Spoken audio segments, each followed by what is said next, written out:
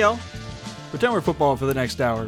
I'm your host, Will Baser. I'm joined alongside by Johnny Brashear and Timothy Preston, as always. Listen to the Budos brand bringing us in as we get ready to talk about destruction by Baptist. Texas got their butts handed to them as they ran into a buzzsaw that is Baylor in Waco. It's just never Chris Beard's game when he takes on the Baylor Bears. So we'll talk about what we saw in Waco, how you minimize games like that in the future, and how Texas moved on from that, sticking it to Oklahoma, who still sucks. And nobody hates Oklahoma more than Andrew Jones. So we'll talk about how Andrew Jones did, how the rest of the team did there, and the first series sweep by the Longhorns and what that means for Texas's Big 12 position. Then, lastly, talk about Texas Tech coming to Texas. Boy, it's going to be a crazy game there as well because there are Tech fans who are ready to come to Austin. We'll talk about how Texas avoids what happened in Lubbock in Austin. And is Texas Tech doing transfers right? We'll talk about that as well. Y'all, how are we feeling this week? I'm just happy to be listening to your voice. Yeah, it feels good to hear your dulcet tones. I'm super wet. Did I miss something here? I'm super wet over here. No, I'm not wet at all, but... Okay, Ben Shapiro. Actually, oh, man. No, but it's good. It's good. It's, the split, the road split is what it is. It's a decent thing to get, given the circumstances. And we... came into the entire season knowing that the last 10 games of the conference schedule was going to be a gauntlet, and so far Texas has looked pretty good. So there's still plenty of tough stuff on the horizon, but as far as Texas basketball is concerned, it's tough to be feeling too negative right now, even as discomfiting as the game in Waco was. So, I mean, it was about what I expected. I did not expect Texas to go into Waco and win that game. I didn't really expect them to be super competitive. They had moments of competitiveness, but they also went to Oklahoma and won, which is not a given for any team in the Big 12 this year. So, Ask Tech. Take every win you can get. Yeah, well, let's get into that Baylor game because while they did lose by 17 points, it didn't really feel like Texas got blown out. Texas, I mean, yes, it wasn't close, but I guess I didn't feel like Texas just got absolutely destroyed. I think Baylor was just a much better team and a much more athletic team, especially down low, even without Chamo Chachua. Yeah, I mean, Baylor had a 13-0 run in the first half that made it 31-17, and if you look at the win probability charts on KenPom, it's almost a flat line from that point forward. There was a minor dead cat bounce in the second half when Texas had a 10-0 run to make things respectable, but from that point on, it was just sort of Baylor's better, and they are, for the most part, keeping Texas from seriously threatening. So it may not have felt like a blowout, but it definitely felt like a pretty comfortable win for most of the game to me. With Akinjo playing as well as he did, and he was absolutely cooking just about every Texas defender that was on him. And, the other Baylor players just hitting shots and going and getting rebounds and doing all the things that they normally do. It's just sort of one of those games where it's a measuring stick and you see where Texas is and kind of where they are to the elite teams in the country. And Texas just came up short. Yeah, it helped that Flagler went 8 for 11 and 4 for 5 from 3. Like that, he just couldn't miss. He has games where he's hot as fire and games where he's just not. And this was a game he just found his stroke. And when you have to guard both Flagler and Akinjo, you're not going to win that game. Yeah, and when/if they get Cryer back, that's going to be another pice to that puzzle. He did play tonight. Add. Oh, did he? I didn't. I was watching my son play some tennis, so I didn't have a chance to watch the game. So,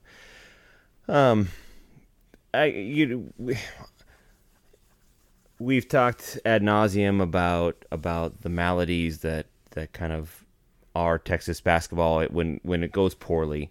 But I guess if I could simplify something here with this one against Baylor, it would just be they are as lengthy as us, they are as skilled as us, but they're also more athletic than we are. And I'm not sure that that's that's something that we are ultimately going to compete with. It's one of the reasons I was a little surprised that we beat Kansas, but I think Kansas did us a bit of a favor defensively. And obviously we came out and shot really well and were able to really take advantage of what they did. I don't, if Baylor is going to play their, even their B+ or A- game, which without Cryer and without Chamu Chachua, we kind of got, we'd have to shoot really well against a team like that to come out and feel like, hey, we have an opportunity. And I think that to me, the biggest, I don't want to say culprit, but the biggest victim in this situation was Timmy Allen. I think he was so productive against Kansas. Again, as Johnny and I both pointed out, I think during the podcast, like Kansas's defense just was awkward. I don't know why they made the choices that they did, and we sort of lamented like, well, I'm not sure that defense is going to happen again. And then Baylor just absolutely shut him down. I think he had something like 4 points, or I don't remember exactly what it was, 8. but okay. So, but he nothing came easy against Baylor for him. And as the level rises, particularly of athleticism, but just simply in general, as the level rises, I think that Timmy's going to have some issues with matching that production that he had against Kansas, which is fine. Like, that's okay. Like, he's a fine player, and he's won some games for us, and certainly he came up big in Norman. But it seemed pretty clear that their guards were able to kind of get into the lane whenever they wanted. They also, as Will pointed out, they shot very well from three, or at least Flagler did. And I'm not sure how we can expect this particular version of Texas to compete against that level of teams. So what we would like to see is, can we take care of business against the other teams? And so far so good. But if we played Baylor 20 times or 10 times, maybe we'd win a couple, but it would have to be the right circumstances. Yeah. And certainly we'd have to shoot a lot better than we did in Waco. And also one minor addition, Baylor got 43% of their available offensive rebounding chances. And it's hard enough to beat a team like Baylor when you're letting them have their first shot, but when they get their second shot, they're probably going to, at least at that rate, they're probably going to beat you. Like, Texas would have to play an absolute A+ game to counteract something like that. Yeah, because that's when they're going to splash open threes. That's when they're going to get more foul calls on us. That's when they're going to find opportunities to just take advantage of our lack of athleticism, right? So Beard can scheme really, really well on what like in-system play, to like to borrow a term from volleyball, like in-system plays. Like, okay, when we get things how we want them to be, he's able to scheme in those situations. But I think where last year Texas's team, because of the height and athleticism that we had, we kind of won some of those out of system circumstances. Like, if shit breaks down, we have all of these finishers that can get those shots in the lane, or we have guys that can kind of break things down a little bit more. And this year we're lacking that, so we're kind of on the negative end with some of those negative plays, and whether that's second chance points, whether that's fast break opportunities, whether that's whatever it might be. This team is gonna, like a lot of things, they're gonna struggle in those scenarios against the better teams in the country, which so will almost every team. But we don't, we're not almost every team. We're if we have second weekend aspirations, we're gonna have to figure some of that stuff out over the next few weeks. Right, and what that means is basically, Baylor is able to use their athleticism to force Texas into bad shots. Texas shot, hit 20 other 61 shots, whereas Baylor hit 50% of their shots. Texas, only one guy hit double digits in points. That was Andrew Jones, who went 3 for 6 and 3. Guys who you rely on, like Marcus Carr, Courtney Ramey, Timmy Allen, Trey Mitchell, were put in tough situations because of Baylor's athleticism, whereas Baylor was able to use their athleticism to basically create their own shots. while Kinjo, he only went 4 for 11, had 7 assists. The ability for those guys to just use their superior athleticism to create easier shots was well on display. Well, I think so too. And when you talk defensively about what Baylor did, which we've spoken about enough times here that people will probably be like, okay, we get it. But, I think what made how they played us and how Gonzaga played us is teams don't have to do anything special. Like, they can guard us defensively inside of a relatively vanilla system, which when you have athletes like that and you can just say, hey, we want to be matched up man to man. We want to be matched up in a situation where Texas has to try to execute against a set, one set defensive player. Then the rest of your team can play ball lane or passing lanes a little bit more. They can kind of trap when it's there. They can they can help as a secondary defender to look for a block shot or something like that. Like they can be a little bit more aggressive on the defensive rebounding and things like that. And I just when we talked about they didn't just shut us down, but they were able to because of how they were able to shut us down in a pretty vanilla, bland type of defensive role or system. That limits some of the other things that we can do, because what we want defenses to take chances. We want them to feel like they've got to try gimmick stuff or try some things where they're either overly aggressive or they maybe allow our passing or our movement away from the ball to benefit us.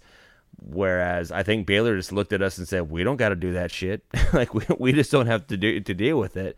And as surprised as I was that Kansas did not do that, that is equally as unsurprised as I was that Baylor did. And so, as with any of this stuff, college coaches are copycats, as Johnny has mentioned, gosh, so many times. Jesus, he never shuts up about it. It's true. Like how many, all these Big 12 teams that are now no middle. When a team like Tech goes to the final and no middle, of course people are going to try to incorporate that same thing.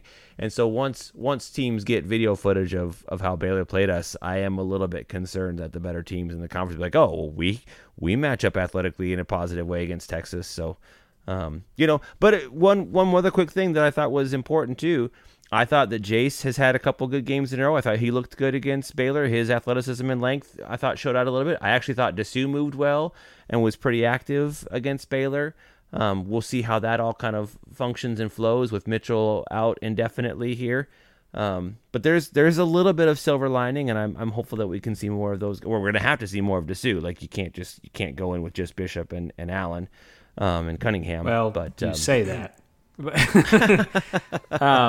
Avery Benson, sir. Yeah, okay. So quick sidebar. Will said people we should rely on, like Marcus Carr. Do we rely on Marcus Carr? Should we rely on Marcus Carr at this point? Who else are you going to rely on? But that's the point. I don't think there's as many quote unquote reliable players on this team. I think Marcus Carr's ability to draw contact and hit free throws is covering up the fact that he is pretty unreliable against good teams in just about any other facet. He has really good moments, and he can be really good. We see some really good moments from him, but, he didn't hurt Baylor. And Oklahoma actually did a fairly good job against him. He just got to the free throw line a bunch. I think he scored, 16 points, 6 of them were from the free throw line. He had a pretty good game against Oklahoma. Baylor just straight up played him and, kept him at bay. So I look at him versus a Kinjo, and I think about sort of the transfer ratings or rankings when people were coming in, and I feel like Baylor clearly got the better player of the two. So Texas is going to be playing teams like this going forward and into the tournament. How do you minimize gains like this? How do you move forward and game plan for this? If you're Chris Beard, what do you do?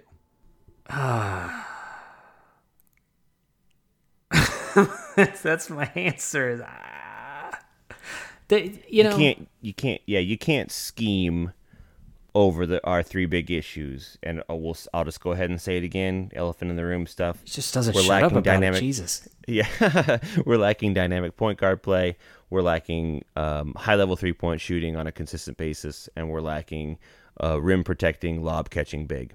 Right? If you added those three components to this Texas team, I think there would be a decent chance that we'd If you be added those three components to any team, they would be well, yeah, a Final Four but team. that's the idea. Yeah, no doubt. You're 100% correct. But I mean that is college basketball's top level, and we don't have those things. So to answer your question, Will, how do you avoid that? There is no avoiding it. Like you can escape it sometimes, and you can get through it because you have a really because Andrew Jones is gonna go off from three for a day, or Timmy Allen's gonna have one of his moments where he has a matchup mismatch for himself or whatever. I don't know. Or we get to the line 35 times, against a good team that just gets in foul trouble early. I mean, these things happen, but there is no avoiding this stuff. The best coaches and the most athletic, most skilled teams are gonna take advantage of our troubles. That's just what it's gonna be. So what if you're asking what can happen in March, like when we get to the tournament or something like that? I guess you hope that a 14 seed upsets a number 3 seed, right? That kind of thing happens occasionally. It does not. It does not happen. It has never happened. And you roll with it with that and go from there. Let's go ahead and switch topics here and get to Oklahoma, because Andrew Jones, I went ahead and did some digging last night after Andrew Jones just absolutely went off. I kind of broke down how Andrew Jones does between Oklahoma and every other team he has played. To date, he scores 4.3 points per game more, averaging 16 points per game, averages 43% from three. That's 8% better than he plays against every single other team. 85% from free throw, which is 7% better than every other team. 42% from field goal range, so 7% better than every other team. And he also has 2.7 rebounds more per game against Oklahoma than any other team. That dude hates Oklahoma. Yeah, y'all, have you seen a Texas player play that well against an Oklahoma team, in their career? Well, I not to take away from Andrew, because it's those stats are all very valid. I spent part of the game thinking about how many times Matt Coleman has ripped Oklahoma's heart out over the past 3 years with his sort of last minute shot making and whatnot. That's the first one that comes to mind. I'm sure there are some others in the past. I think it's sort of a combination of Andrew being just really good against Oklahoma, and also Oklahoma not being quite as good as they've been historically as of late, so that there are more chances to really shine against them than, like early 2000s, late 90s Oklahoma, which was, pretty damn good. But yeah, no, it's always enjoyable to watch Andrew go off against them. I think I said last night that I wished someone could somehow hypnotize Andrew into thinking every game he's playing against Oklahoma, because there's your answer to your previous question. How do we scheme our way past the better teams in the country? Is convince Andrew Jones he's playing against Oklahoma every game the rest of the season. I mean, Durant, I guess. Yeah, I guess relative to other teams, right? Relative to Durant, other games. Durant destroyed worlds, right? Like that was his thing. Yeah. So, first of all, I feel like Tom Cruise in The Edge of Tomorrow. First of all, Will, that's a great presentation. Terrific. It wasn't, but thank you. No, that's great. I mean, I really, really respect that kind of research, because that matters to me. So obviously, you're like, oh, you had a good idea, and not only did you pull it off, but you were proven correct, which I think is dope. So you're getting talked up by your high school teacher. Hell yeah, is what's happening. Yeah. That being said, that's English report right there. That's that research right there. I'm going to give you the feedback. Yeah, give you the positive feedback. Give me a letter grade. And then give you some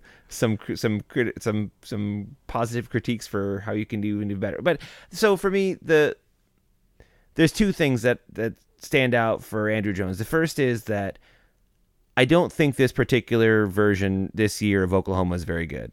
So, so why has he done so well against them? At least this year, I think that Oklahoma's not great. I mean, they're fine, and that was a great win against Tech. Hats off to them for that, because I'm not sure that we will beat Tech this year.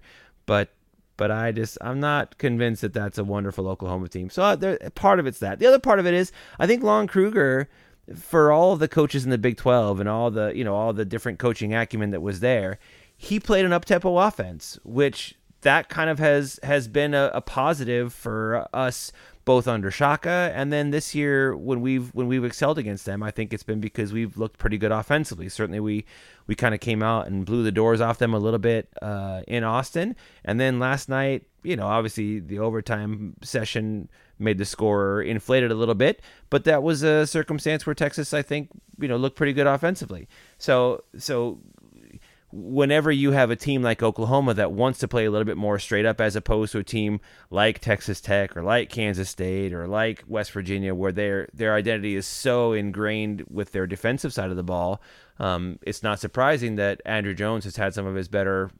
nights as a Longhorn against a team that has not been quite so defensively centric.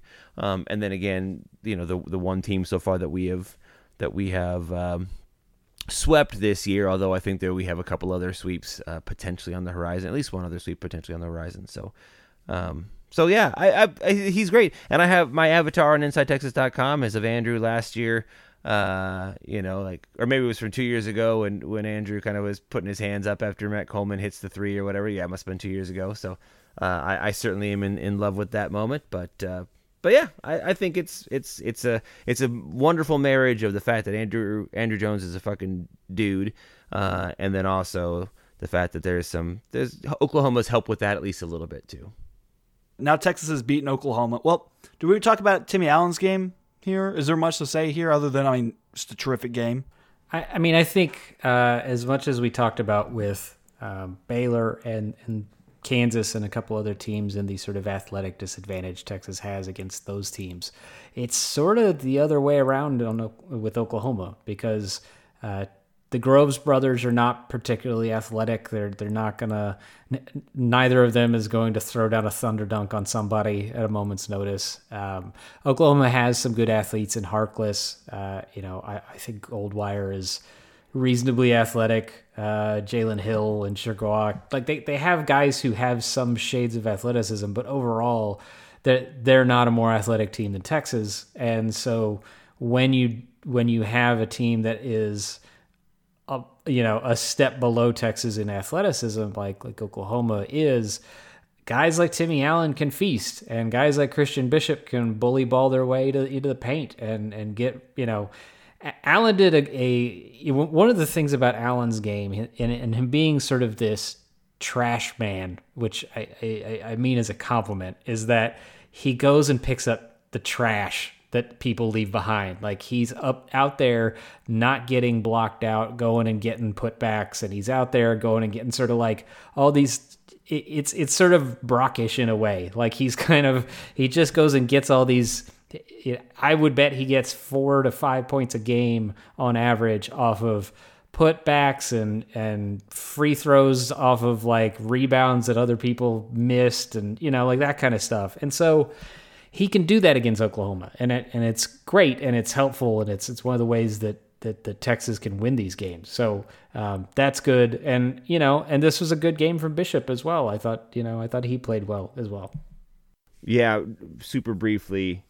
Timmy had no assists and 1 turnover against Oklahoma, and I love it, because that means the less responsibility he has with the ball in his hands, the less he's kind of focus his energy on being a playmaker, the more he can move away from the ball, he can attack the offensive glass, he can be a secondary break kind of guy, like whatever it might be. Like the less that's on his plate as a playmaker, the more that he can really let the rest of his game kind of blossom and show out. And I like that. So it makes me really happy to see that. Like I'll take 1 turnover and no assists from him, because that means he's able to kind of focus all of the rest of his mindset on the other things. So when we can do that, because we don't need him to be a mismatch in one-on-one situations, that's positive for us. Well, let's take a further step back from this game. This is Texas's first series sweep. If Texas has any hopes of getting 11 wins in Big 12 play, they have to get, what was it, Johnny? You have a running tally up 2 more sweeps than they are swept. Yes, at least. This is their first one. What does this mean for their chances of getting to 11 wins in the Big 12? So right now, I think it's going to take them flipping a game in which I don't think they're necessarily going to be favored. They need to win 3 out of 5, and I don't really think they're going to I know that they are. If you look at the win probabilities, they are a slight favorite against Tech coming up here because it's at home. And the game against Baylor is theoretically a toss-up because it's at home. But they're going to have to win at least one of the 3 against Tech, Baylor, Kansas. And that's home Tech, home Baylor, away at Kansas to have a shot at 11 wins. And that's assuming they beat TCU at home and West Virginia on the road, which they might, but we can't, I'm not going to assume. So I think regardless of how those 3 games play out, I look at what's going on with the rest of the Big 12, and I feel like Texas is basically on rails to finish 4th because they're significantly behind Kansas. They are behind Baylor and Tech, and they're probably going to be losing tiebreakers to them at best, assuming they even tie with either of them. But they also have a pretty good cushion on the rest of the conference because nobody else has more than 6 wins at this point, and some teams already have 9 losses. So, there's going to be, if you look at it right now, there are probably 4 teams that Texas is pretty much guaranteed to finish in front of, and that's Oklahoma State, Oklahoma, Iowa State, and West Virginia. So then you're really just talking about how do Kansas State and TCU do, and TCU still got both their games against Kansas coming up. Kansas State is already at 6-7, and they still have a game against Kansas and a game against Tech, and both of those are away. So I just kind of feel like Texas is slotted into 4th place going forward, and I don't think there's much they can do to change it outside of just really lighting it up for the next couple of weeks or really falling apart over the next couple of weeks. Yeah, we've been a big beneficiary of both West Virginia and Oklahoma just simply being not as good as people kind of expected them to be. Oklahoma State, I think people that were paying attention and knew what their postseason woes were going to be. I think that was pretty predictable that they would end up falling off a little bit like they did, but because of the clear delineation of Kansas, Baylor, Tech, and Texas at the top, and then when our big competitors for 4, 5, and 6 are Kansas State and TCU, I think that obviously a pretty good season is going to be, it was well within our grasp. So yeah, if I had to bet, I think 2 and 3 is probably still the most likely outcome of those last 5 games. But certainly it's not improbable. I think 4 and 1 is would be amazing and sort of shocking. Not sort of shocking. About any other, very shocking. Just about any other outcome other than 0 and 5 wouldn't surprise me very much. Yeah, I think it's a weird year in that the Big 12 is going to have a surprising number of teams that are under 500. It's having 4 or 5 of them go 500 or under 500 is pretty normal, but there's a good chance that 6 teams end up with going 8 and 10 or worse. And it's, where we thought maybe a team like Kansas would be 12-6 or 13-5, they might end up 15-3. And Tech and Baylor, they could end up with 13-14 wins. And so they've just sort of consolidated or aggregated these wins that they've picked off from a variety of other teams. And so there's just sort of this, Texas is just sort of in this gap. They're between the A group and the C group. They're just their own B group kind of thing. And I would be surprised if they end up, 3rd or 5th or 6th. I could see Yeah. How it would happen if they got 4 wins would be they definitely have to take Texas Tech and Baylor at home because it's hard to win on the road in the Big 12. And We've seen that. That's Kansas's senior night, which they have not lost in at least 34 years. Yeah, no, Texas isn't winning in Kansas, especially not after the past 3 games. The Big 12 will make sure of that. Yeah. So it's gonna have to be you take Texas Tech and Baylor at home, and it's not like that's out of the question. It's unlikely, but it's not out of the question. That's fair. Okay. Okay. That's fair. I mean, I think it's, unlikely but possible is a fair description. Yes. Yeah, I think coming into Big 12 play, you were hoping Texas could take 2 games from the 6 games they played against Texas Tech, Baylor, and Kansas. They have a chance to get there. They have a chance to exceed that. Probably just going to get there. I mean, I think the over-under we set for ourselves in sort of our private group chat was 1.5. Yeah, and to give Chris Beard credit, by beating Kansas, that was the first time he had beaten Kansas or Baylor since the year he went to the title game. Like it had been 2.5. This would have been the 3rd season without it. So, that's a start. If you're looking for, as Tim said, silver linings, he did beat Kansas for the first time in 3 seasons. So maybe he can beat Baylor for the first time in 3 seasons, and maybe he can beat Tech for the first time ever, technically. Hey, there we go. Yeah. Well, let's talk about Tech here because Texas Tech is coming to Texas. They're coming to Austin, and they're going to bring a lot of fans with them. It's going to be a lot of red in that stadium. There are fans, as Johnny was alluding to before the show, that have bought season tickets. Texas Tech fans bought Texas season tickets solely for this game. How does Texas avoid what happened in Lubbock in Austin?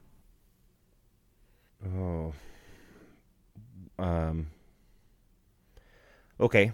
Well, I think that we have to. I'll pin it on 2 people. I'm gonna say Marcus Carr and Timmy Allen. I really enjoyed the super pregnant pause followed by another super pregnant pause where it's like Tim didn't know this question was coming and suddenly it just popped on him. Well, I've been thinking on it for a while. It's one of those times where I see it on the itinerary or just sort of like assume that it's going to be there, and just like almost every answer that I've answered with everything else, like this one's in the back of my mind, like what is it going to be? How is it going to happen? And I just think for us to beat the best teams in the country, which I suppose Tech just sort of is at this point, I, as much as I love Andrew Jones, he's kind of a secondary player. Like he might lead us in scoring, but he's kind of a secondary player because he's not someone that's gonna create a ton for himself. Although he did a better job with that against Oklahoma by kind of getting into the lane some. Same thing with someone like Christian Bishop. Same thing even a little bit with someone like Courtney a little bit because he's deferred a decent amount to Marcus. And so if we're going to beat a team like that, if we're going to beat Tech, whether it's at home or in the tournament or whatever it might be, I think we have to get a shooting and playmaking night from Marcus Carr, and I think we have to get a competitive, productive night out of Timmy Allen. Everything else, whether you're talking turnovers or rebounds, whether you're talking about 3-point field goal defense, whether you're talking about foul trouble, like whatever it might be, I just think that for us to give ourselves the best chance, those 2 guys have to be factors on the offensive side of the floor. Because if they are not factors, if Marcus is not playmaking and scoring, and if Timmy is, somewhere in the 7 or 8 points or less range, I don't think we have the firepower to keep up with those teams, given what we know that they can do defensively. So Tech is just they're long, they're relatively deep, they're athletic, they're skilled, they're playing with a ton of confidence right now. You got to figure that they're going to be coming in and loving the fact that so many Texas Tech fans are going to be in there. They're going to relish the opportunity to sweep Beard in that first year with that. So you got to assume that they're going to come in with their pants on fire. So I think that Marcus and Timmy, given how important they are to us, just have to have plus games. And if they do, we still could lose. But if they have plus games, that opens things up for Andrew. That opens things up a little bit more for Christian. That gives us an opportunity to get to the foul line more, because Marcus and Timmy, when things are going well for them, they get to the foul line a lot. So that puts the defense in some foul trouble. Things like that I think will kind of start falling into place. So yeah, I'm not trying to oversimplify, but I don't know how we find a pathway to victory without Timmy and Marcus playing very good games. Yeah, and I think to follow on to that, it's when I look at Tech's stats, not a lot really pops out in being this singular thing. But what surprises me is that in conference play, they are making less than 28% of their threes. And in their wins over Kansas, over Baylor, they barely any of those did they even shoot 33%. It's only the Texas game where they went off. Other than that, they're still beating these teams while not hitting from the outside. So it's not like you can look at and go, okay, well, if we just keep them to like 30% from three, because they're beating better teams than Texas while not hitting outside shots, because they've got guys who get to the paint. They got guys like Bryson Williams who can beat you inside and outside. That their defense is so good that they have a whole. It's sort of it is in some ways the opposite of how Texas has been most of the season, in that Tech has a bunch of transfers who take turns stepping up and being the dude. Like O'Banner's been great in some games. Bryson Williams has been great in some games. Terrence Shannon, who's been on the team for a while, he's been the team the whole time. He's been great. Adonis Arms had a couple good games. Davian Warren, who's from Hampton, he had some, a couple really good games. Whereas Texas had a long stretch of all of these transfers not being, taking turns and not being sure of how to do it. And it's just, you watch Tech and there's a clarity of purpose on both ends of the floor that Texas sometimes has, but not as reliably as Tech does. And so it's that ability for Tech to have that clarity pretty much regardless of where they are and what the situation is that makes them as tough as they are. So Texas is going to have to mimic or surpass that sort of clarity to take down Tech. Yeah, I mean, I'm looking at one player right now, Kevin O'Banner, right? Who we saw what he did against Texas. He had some very lucky rolls when it came to those 3-point shots. But, I mean, he has long stretches where he's hitting, 15, 18, 17, 13, 17 points. And then other stretches, 7, 3, 4, 2. Like, it's just either on or off for these Texas Tech players, but they always have 2 or 3 guys who are just on a night.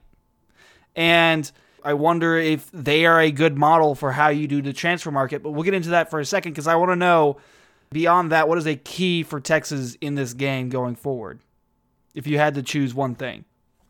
I think Texas has to win the turnover percentage battle pretty handily to have a shot, because I think if it's even or favors Tech is going to take this game.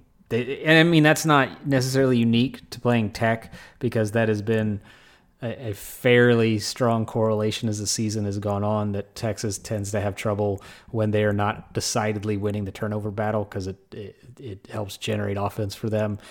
But especially against Tech, they really need to force significantly more turnovers than they generate on their own offensive end. Tim, what about you? I think Marcus and Timmy need to play well. The end. I mean, yeah, you said it before, but I do want to go back to that point. I also think that Texas needs to decidedly win the turnover battle. Oh, okay. Tim, what about you? Let us not forget Marcus and Timmy. All right. Parting words, Johnny? Turnovers. Got it. Are they doing... Can I finish? Are they doing transfers right over there in Lubbock? They had a team where they needed to rebuild, just like Texas did this past year. It wasn't quite as dramatic a rebuild as Texas needed, but it was still a rebuild. They needed to rebuild a lot of their roster and a lot of their key parts, and they took the majority of their guys who are now key contributors are transfers. And they have seen a lot more success than Texas has. What is it about how they patrolled the transfer portal that has led them to a stark contrast in success than Texas? So I think there's a couple things at play here, and one is that Tech did not have to go get as many transfers as Texas did. They had more guys coming back, which made it marginally easier for them to build through the transfer portal. And I think that's something that Beard has got to get to that point with Texas. He has to bring in freshmen, and he's got to bring in guys that stay for 2, 3, 4 years, so that instead of going and getting 7 guys in the transfer portal, he's getting 3 or 4, because that's a more sustainable way to build a program. So there's that. There's also the fact that Tech is bringing in transfers and surrounding a potential NBA draft pick in Terrence Shannon, whereas Texas is bringing in transfer guys and surrounding them with dudes who play in Europe probably, which is, like it's not that Texas has bad guys, but there's no Terrence Shannon there wasn't a Terrence Shannon on the Texas roster. So there's that. I also think that because Texas Tech had to get fewer transfers than Texas in a single cycle, they were able to be a little more purposeful and a little more laser focused on what they exactly wanted than Texas.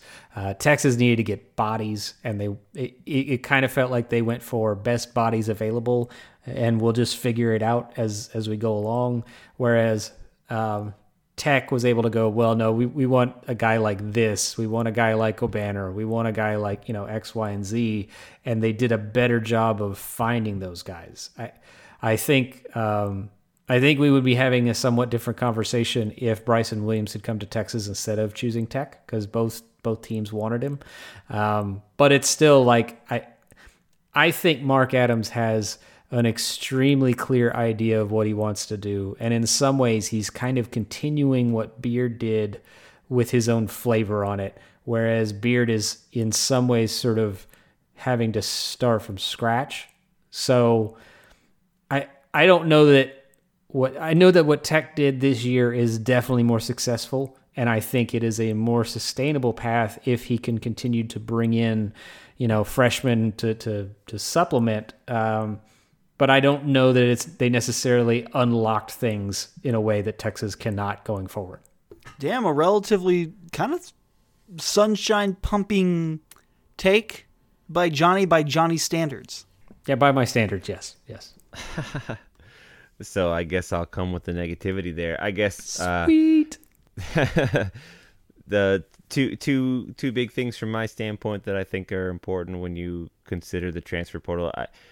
I think that there's maybe a little bit of a misnomer with the portal of, you're getting a lot more of a sure thing with the portal. And I'm not certain that I'm comfortable saying that. I do think that there's going to be a level of insecurity is the wrong word, like just inconsistency with what kind of things you're going to get. Because Marcus Carr came in and people just assumed that he would have very similar production at Texas that he did to Minnesota. And not only has and certainly part of that is the offensive scheme that Beard runs versus what Patino ran for him there in Minneapolis. But the other part is he just hasn't looked as great as maybe he did at times in previous years. So I think that there's a question mark with any transfer of how good they're going to be, right? So are you going to get what Jay Lucas gave us, or are you going to get what Matt Mooney gave to Texas Tech? One of those guys was a McDonald's All-American that transferred from Florida. The other came from South Dakota State. But certainly that was kind of what it was. Are you going to get what Maurice Evans gave Texas, or are you going to get what Kenny Taylor gave Texas? So like that kind of stuff is a crapshoot, even though obviously you're getting a different level of guy coming in than maybe you would when you bring in guys out of the high school. I will criticize Beard a little bit with this too, because I would say that there's more of a duplicitous nature of our guys that he brought into the portal than what Tech did. And I guess that's maybe a roundabout way of saying something similar to what Johnny said, but I don't know why we need Christian Bishop and Trey Mitchell when when I do think that guys were out there that could be, more of what, like, I mean, not that he would have come here, but like a Kirkwath is for Marquette right now, right? So that big guy who can attack in the way that we sort of need. And I'm not sure that we necessarily needed to bring in Marcus Carr when you have Courtney Ramey there, as opposed to, any number of playmaking point guards that are in and around college basketball. Not that you say no to Marcus Carr, not that you don't bring in Trey Mitchell. I mean, that's in hindsight. Both of those guys were still takes, no question about it. But I do think that I'm a little more hesitant to say, like, oh, what a great recruiting class he brought in through the portal, because even in the moment there were some question marks, like as you watched how the guys that we brought in play, like, oh, we're lacking dead-eye shooters. Oh, we're lacking athleticism kind of all across the board. So it would have been nice to have a little bit more variety and a little bit less duplicity in the way that we chose and picked our guys. So not that Beard did anything wrong, but I'm not sure that it was as effective as it could have been. When you say duplicity, I think of duplicitous, and I'm like, are they assholes? Are they evil? Or like what's going on? Do I not know something? It's very Cruella de Vil was what's going on. He's just, Chris Beard wants his 101 Dalmatians. Johnny, you have anything to add to that, or? No, I just appreciate Tim shitting on Chris Beard for a little bit, so I didn't have to. No, I think he's right, and I think that I think it is. I don't know that I would have a qualm with his description of it being sort of a crapshoot, because I do think there is. These guys are a little bit more of a known quantity in terms of how they project relative to a high school senior or high school junior that you're offering. But I do think the exposure is less in getting a guy who washes out, because we have an acquaintance who's said many times that if a high school senior who becomes a freshman washes out, you lose a potential starter. But if a transfer guy washes out, you lose a guy who's supposed to start and was supposed to be a significant contributor. So it's bubbles in the pipeline, but in different ways, and they cause different problems. And so I think Beard. I don't yet know if Beard is going to get to a point where I think his balance of bringing in high-level recruits and transfers is sustainable and replicable long-term. He may, but he needs to bring in some pretty big high school recruiting classes to get to that level. And thus far, he has had one class where he brought a dude who is now back in Lubbock, and he supposedly has 3 guys coming in this next cycle, but I don't know how many of those guys are going to be here 3 years from now, which is sort of the stability you need to bring in those transfers that really bring the program to another level. So it's a big TBD for me on whether Beard's approach is going to pan out as the correct one. It may, but I need to see a higher hit rate and a higher level of player out of it. Mm-hmm. Well, I think that's going to wrap it up for us then. Thank y'all for pretending we were the football for the past hour. Big shout out to Brittany M. and Cole C. for hanging out with us and, helping fund the show. If you guys really enjoyed the show, please go ahead and join us over on the Hornscast Patreon. Throw a few bucks our way. It would really help us out. And also hang out with us on the Hornscast Discord, where you guys can find us 3 and chat with us if you like. Johnny, where can we find you other than the Hornscast Discord, of course? Yeah, other than there, of course. You can find me on Twitter at BitterWhiteGuy. You can find me on Substack, bitterwhiteguy.substack.com. And I'll also a couple Discords I'll mention and a couple I won't. Tim, what about you? You can find me on the Hornscast Discord. You can find me at InsideTexas.com and on Twitter at InsideTexasHoop, no S. Those are pretty much it. Cool. You guys can find me, your host, on Twitter as well, at WILLBAIZER, my name, Will Bazer, and the Hornscats Discord. Thank y'all for listening. We'll see y'all next week. Hook 'em. Hook 'em horns.